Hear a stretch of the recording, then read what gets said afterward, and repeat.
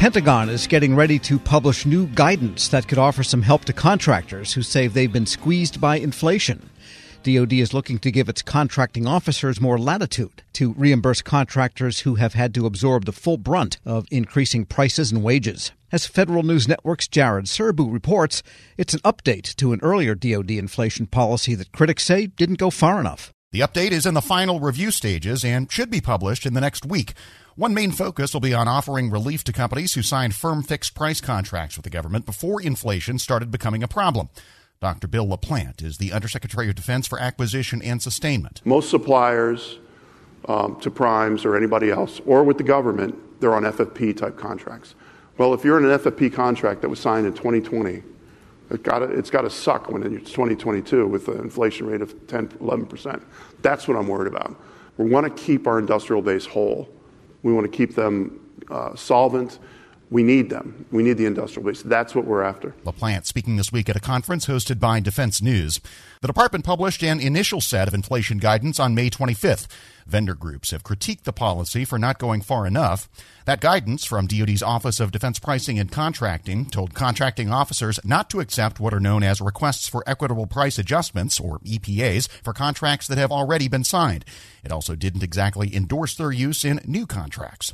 Since then, defense industry associations have been making the case to Congress and DoD leaders that the sudden onset of high inflation is an unusual case that calls for a departure from usual contracting practices.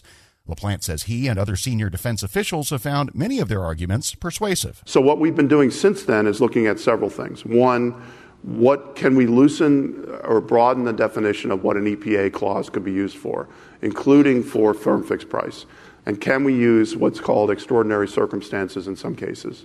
Can we use that definition to make people whole? And then the second is, what are novel legislative proposals and ideas to address this? One thing I've actually had a team do is go back and look at Katrina. Some of our shipyards were really schwacked in Katrina, and it took about 2 years, but we were able to make them whole after that. Because this is not a typical inflation thing. This is something different. I think we're not at the answer yet, but we need to get there. And there is at least anecdotal evidence that the defense industrial base had already been shrinking before inflation became a concern, according to Gabe Camarillo, the Undersecretary of the Army. He says the possibility of a shrinking supply base is especially worrisome amongst small businesses. And what I asked of our team was to look at maybe doing some more in-depth analysis to say, what are these trends? Do we see it on the services side, on R&D, facilities and maintenance? What are the market areas where we're seeing the biggest decline? And also wanted to focus on what are the causes for some of that decline. Are these small businesses simply, not doing business with the Army or with the department? Are they going to commercial customers? Or are they hidden to us because they're doing more teaming or being bought out by other larger companies? I think some forensics are in order, and we're doing some analysis right now to look at it with some FFRDCs, and so I hope to get the results of that later this year. David Berto, the president of the Professional Services Council, says an update to DoD's price adjustment policies would be more than welcome, but even if it happens, there's another wrinkle. The money's got to come from somewhere. That's one reason his association and others have been making their case to Congress as well. Since the government is almost sure to start off the fiscal year under a continuing resolution, Berto argues lawmakers should build additional funding into that short-term measure to account for increasing inflation. We acknowledge that in recent past, CRs have tended to be flat. In other words, the continuing resolution just extends the funding of the previous fiscal year's appropriations.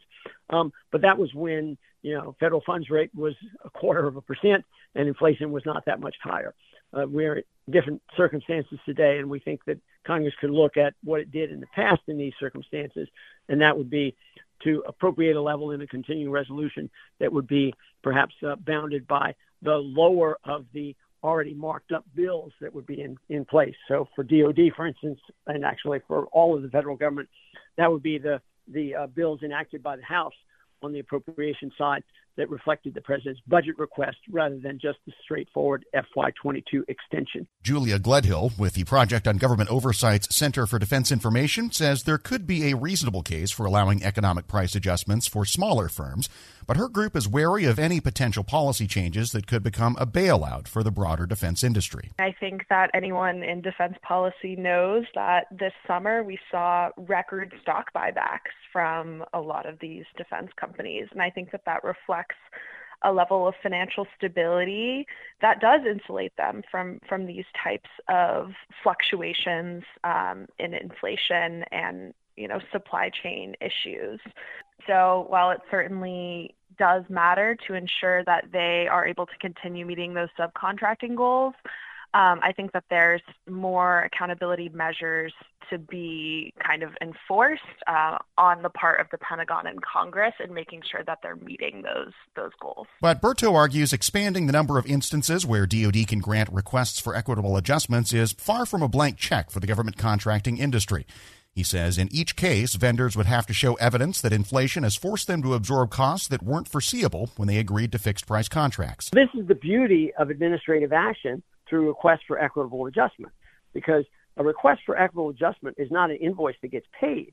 It's a submission of justification for a change in the amount of money that's being paid. That submission is subject to documentation requirements. It's reviewed by the federal government. And so basically, you wouldn't grant additional funding under an REA unless there was substantial justification and actual costs that have been incurred or that you could demonstrate would be incurred if you continued doing work under the contract. And so by having the combination of administrative action to open the aperture to receive these requests and Congress providing the funds necessary to cover the requests once they're reviewed and approved, this would be a tremendous way to answer your question that only those who deserved it would be able to get it. LaPlante says more data is going to be vital, not just for adjudicating individual contract adjustments, but for broader policy making in an economy where inflation has suddenly become a major factor. We need data and we need examples, real examples to show back to us and to the Congress that this is real and it's really hurting companies. It's my personal belief that it's happening, but I want data to show it. I've challenged industry on that. How do you respond to the fact you're buying back your stock? And the answer, and they have answers for that, but I think that is the perception. The other point, I will say this: having been in the national security community before I got into this job, it turned out during COVID, one of the best places to be was to have a contract with the U.S. government. Okay, it was better than being a hotel, better being a restaurant, better being an airline. The U.S. government, particularly national security, because of the imperative of what we do, we tried our best to make it whole. Now, having said all that, industry did incredible work to sacrifice themselves to keep the production lines going. So I think those are all part. It's a holistic discussion. But the realism is that we can't have these suppliers who aren't FFPs go under or go out, or get away from us. And that's what I'm trying to prevent. Jared Serbu, Federal News Radio, part of the Federal News Network. Check out Jared's story at federalnewsnetwork.com.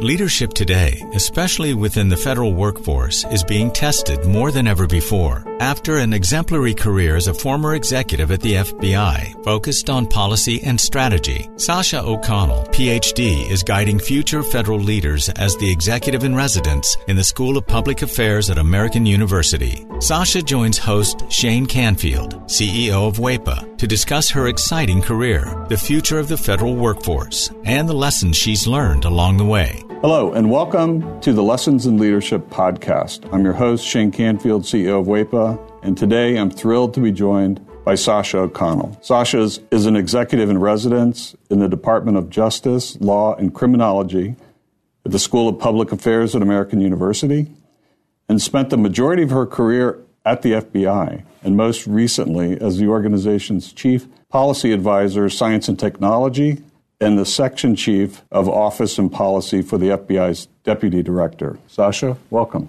Shane, thanks so much for having me. It's a pleasure.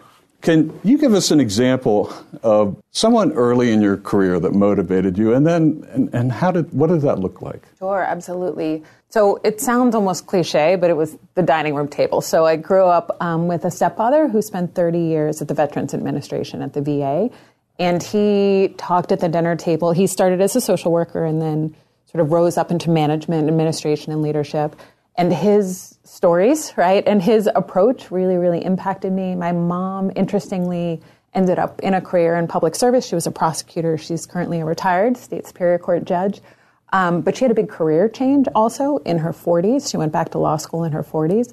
So getting all of that in the mix at a young age at the dinner table really, really impacted me in really specific ways. Yeah, that's amazing. My father was part of the generation that took President Kennedy's call to action. And he took that to heart, and he went and worked at the Department of Interior and a number of other places in federal service. So it's catching when you're around it. You've held a number of leadership roles at the FBI, which is historically a male-dominated organization. What skills or traits helped you most as you navigated that? Yeah, it's an interesting and challenging sort of situation and question. One I don't think I still am reflecting on. I've been out of the FBI about 6 years, and I'm sort of still thinking about it. I think the bottom line was when I was there, and I really grew up there, I didn't know any different. I grew up with male cousins and brothers, and it was sort of a continuation of my existence. So it did, in retrospect, it was a really unique situation, but it didn't necessarily feel that way for me at the time. I think staying mission focused, staying not about me, staying flexible in terms of problem solving all helped me. I will say there's resources today that weren't there when I was there, or certainly when I was starting out. There's a lot of affinity groups for women in national security, women in federal law enforcement. And I will say I think I would have really benefited from access to those kind of resources as I was coming up. I had both incredible mentors, men and women, women across the organization who I became very close with, who were incredible supports, not just getting the job and starting out, but sort of matriculating through. But again, I'm really sort of proud of and involved in some of the work of those external organizations that bring women across government, executive women in government, and those kind of organizations together, because I think it is really, really helpful as one moves through. Yeah, we actually work with a number of those too, and go to their events and conferences and support them because it's important. How has your leadership style developed or changed over the years? Well, I think I've gotten a little more confident in it, right? The seeds were there at that dining room table. One thing that carried through that I learned from my stepdad was to focus on the process. He would talk at dinner about big ideas or big changes and how to get from here to there was part of his day job, so he thought about explicitly, was getting other people on board, getting that stakeholder engagement, getting other people to think it was their idea if that was required. And that's something I started out with as a gift, right, that kind of approach. And then I got confidence in that, and then I added things. I will say, as I moved on, my appreciation for taking care of is maybe the wrong word, but really focusing on the people who work with you and for you in some instances, making sure that they have what they need to be successful in a tactical way. But then also something I definitely learned at the FBI as I went along is, the importance of creating an environment that is supportive and inspiring. We joke about it, but food has played a pretty serious role in my leadership style over time. I learned from great mentors. I worked with Bill Estevez at the FBI, who had a full-scale cappuccino maker at his cubicle, right, and would host coffee hour, and you'd see the steam rising across the cubicles. I worked with a great friend who used to carry hot frittatas for breakfast celebrations on the metro, right, in one of those sort of coolie bags. And so I think it's been additive in terms of learning, gaining confidence in my approach, and then adding these pieces as I go that I've certainly learned from mentors and colleagues. And clearly you never let anything get in your way. You were mission-focused, as you mentioned, and you just got the job done no matter what was in front of you. Well, I wish, and it was that easy. I mean, I think we had a lot of success. One thing has always been my approach when starting out as a leader, too, is to solve near-term problems. I always say sort of deliver short and then you can push them long, right? So we don't always succeed in those long-term goals or those, sort of blue sky ideas as leaders we want to achieve. But we deliver on those short-term pieces, right? And you get that buy-in from the stakeholders. And then often you can push toward those bigger dreams, hopes, aspirations, and goals. I would like to say I was 100% on both fronts. I'm not sure your characterization's 100% accurate there, but I'll take it in this sense. Looking back, what's one piece of advice you might have given your younger self when you first started? Yeah, it's interesting today, too, working with students, I get that chance, right, to give essentially my younger self advice every day. And one thing we talk a lot about, and I wish I had thought more explicitly about, is really, it's about calibration, right? And so I always think Emeril Lagasse would say, like, a stove has dials for a reason, right? It's not like all hot or all cold. And I think it's the same here. In some ways, in my career, I had to learn to tone it down, right? And to, certainly at the FBI, sometimes you need to take that back seat at a meeting and wait to be invited to the table. And that's really the appropriate way to build rapport, relationships, and trust. Other times, I needed to learn to tune it up, right? To up the volume a little bit. I had a wonderful boss, Dave Schlendorf, who we were in a meeting together with big bosses at the FBI once, and I was working for Dave. And we left the meeting and we were walking back to the office, and I made a point. I don't even remember what the point was now. And he stopped in the hall and said, "Why didn't you say that in the meeting? You're not helping me, right? Telling me this now I have to go back and fix this." And I realized, sometimes you have to tone it down, sometimes you have to tone it up, and that modulation, that sort of volume control about when to lean in and out, if you will, that's, even just thinking about that explicitly for folks starting out, I think is really helpful because it's not one size fits all. Right. I totally agree and understand that. It isn't one size fits all. And a lot of leadership is described in bumper stickers, sayings, and I don't think that's realistic. I think it's situationally dependent, and you have to be self-aware and aware of your circumstances to adjust. That's well said. You're training the next generation, or helping to train them, federal leaders through AU's School of Public Affairs. How do you encourage young people to answer the call of federal service? I'm so lucky at AU. We draw in, right, students who are primed for this and who are passionate when they walk in our doors.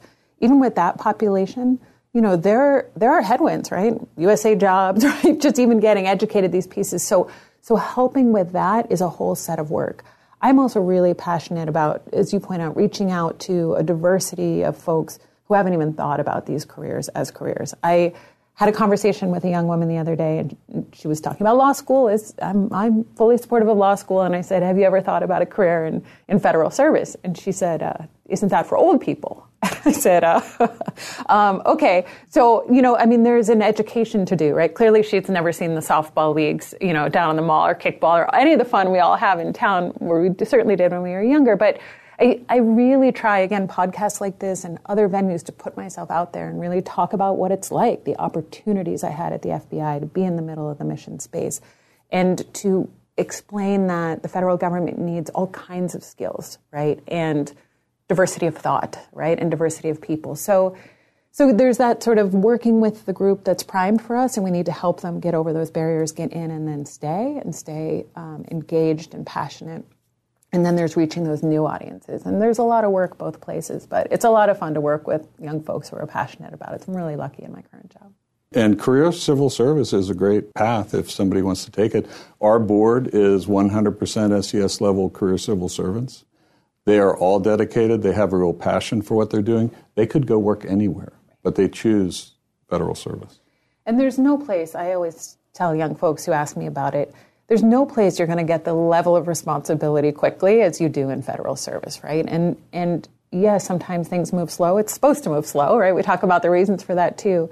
But there's really no other industry, maybe some startups you might get this experience, but really where you can be in the middle of mission space, whether you're passionate about the environment or national security or healthcare, public health, and you're going to get in there quickly, and you're going to get in the mix and get exposure, experience, and opportunity for impact that's really unlike any other career. Perfect. Well, thank you, Sasha, and thanks to everyone for listening. I'm Shane Canfield, and this has been the Lessons in Leadership podcast. Talk to you next time. Reconnect with a carpool or vanpool. Even if you're commuting just a few days a week, Commuter Connections can match you with others that live and work near or at the same place as you. Prefer taking the bus or train? There's never been a better time to reconnect with transit. Plus, you have the added comfort of knowing Guaranteed Ride Home is there for any unexpected emergency for free.